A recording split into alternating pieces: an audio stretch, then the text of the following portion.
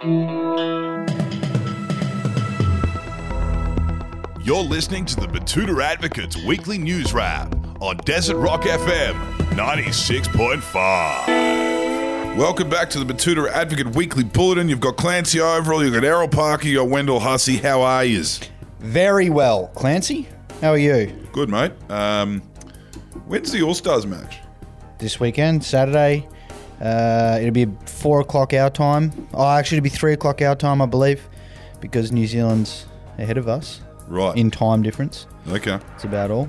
But that's where it is. It's over there, Rotorua, I believe.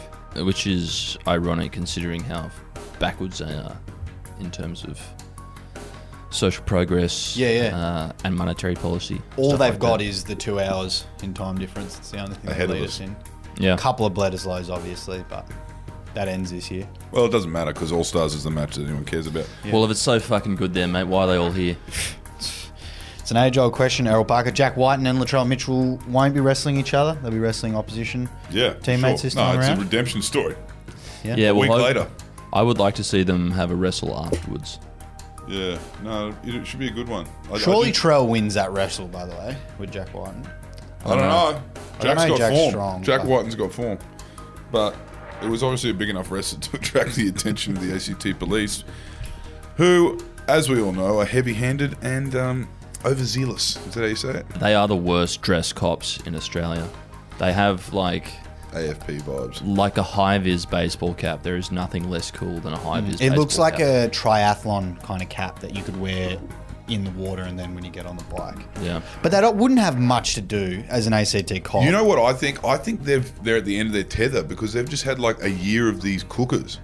Oh, coming down and doing Yeah, all protests and these stuff. these freedom convoys have just been in Canberra for a year. I know, but AFP, the federal cops, they don't actually have power in the States. No, but I was thinking like the Canberra cops have got like that AFP jackboot vibes about. They are the AFP. Like, they've got AFP highway patrolmen, which is, again, super lame. Well, the Canberra government basically is not a government because It's a the big ACT council. government pick up It's your glorified bins. council. Yeah, they pick up- shouldn't have any senators because they're just like, it's like 100,000 people and they get 2 senators, which is disgraceful. It's suitable that the mayor of Canberra, or the territorial leader?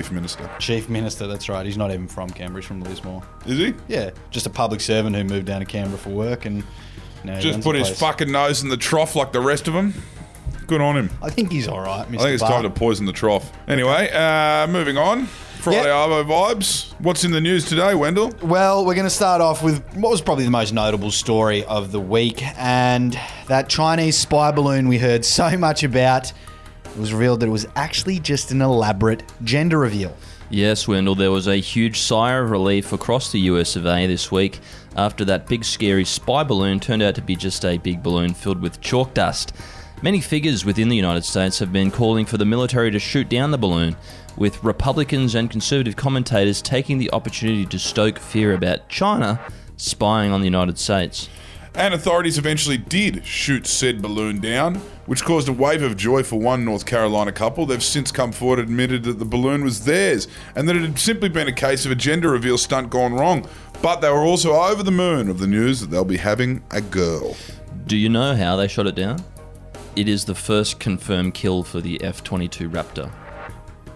That's how they shot it down. Wasn't a confirmed kill. There's no one on it, was there? Not a No. Ford See, Raptor. well, because strike. it's an enemy aircraft. Right. Counts right. as a body. So that fighter pilot that shot it down is only 4 more kills away from becoming an ace. So if he shoots down 4 more, he'll be up there with the Red Baron. Top Gun. Oh, yeah. There are some floating around the Caribbean, I believe, that they can go up. Why Yeah. are they so obvious? I thought China was better than that. Yeah, I thought I they'd have don't like know. invisible drones. Yeah. That fly it faster than, I don't know, fucking 10 k's an hour. Do you know, in America, they have one of their best fighter aces of all time was a bloke called Richard Bong. So he was a fighter pilot in the Pacific during the Second World War. So there you go. You can be a fighter ace and be called Dick Bong. Dick Bong. There you go. A little gem for your Friday afternoon. Congratulations to that couple. If you didn't join the dots, they had a girl, so it was pink dust that came out when they hit the balloon. So there's a photo of that on the website that you can go and check out if you want. We'll move on to a story here in town, and a rental agent is under fire for checking if it's cool if tradie arrives sometime between 7 a.m. to 6 p.m. any day next week. The story is old as time itself, Wendell. Yes, Batuta Ray White's up-and-coming leasing agent, Jermaine Corsair, has had to deal with a difficult situation this week. While he is hoping to be one of the big boys who gets to buy and sell houses like a serious agent and make some serious bank, Jermaine just isn't there yet. And it means he has to do some of the more tedious and boring shit like looking after his 100 or so rental properties. Yes, and of course that means dealing with the clingers on of society, who are his tenants. He spoke to The Advocate this week about some of the more painful tenants he's had to deal with, who after making multiple complaints about a broken stove, refused to be in the house for the entire working week for a tradie. Someone needs to be there between 6 and 7 Monday to Friday this week, or next week if you want your stove fixed, okay? I'm too busy to get back to you on specific times, so if you want to be able to cook food, you know what to do. Yeah. It's a quote from Jermaine. It's the right order there. Disgusting. Use The the right envelope. Tenants, aren't they? They're disgusting people. Yeah, and there was a comment on that one, wasn't there, Wendell? There was, yeah, from Catherine Steele, who said she didn't believe this story. She says, as if most real estate agents even bother telling the tenant that they've contacted a tradesperson. Generally, some guy in a ute just shows up after the 4th or 5th email. Well, that's what tenants deserve, Catherine, so it's the way it is. But Now- also, he's not usually a specific tradesman either. He's like like they use handymen. A Yeah, yeah, handyman yeah. who is a mate of the agent who's getting a kickback. Yeah, He's who's a horror wearing, hubby. who's wearing shorts that the elastic's fucked in, so whenever he bends Yeah. over, you It's see like- You can see his asshole. Are you sure you quite know the how to asshole. rewire a stove, you fucking old prick? He can never do it first time, though. He's always got to come back like second or third time to sort it out. Anyway, more property news and a story that caused a little bit of a stir. A bloke still living at home is ready to dish out some free financial advice if anybody's listening. That's right, some blimp-headed fuck from Batuta Heights has offered up an easy money-saving hack in lieu of Philip Lowe's latest crack at interest rates. Shannon Mallory, a 31-year-old physiotherapist, has told anyone that's listening that you can save a lot of money. You can save a truckload of cash even just by living at home with your parents.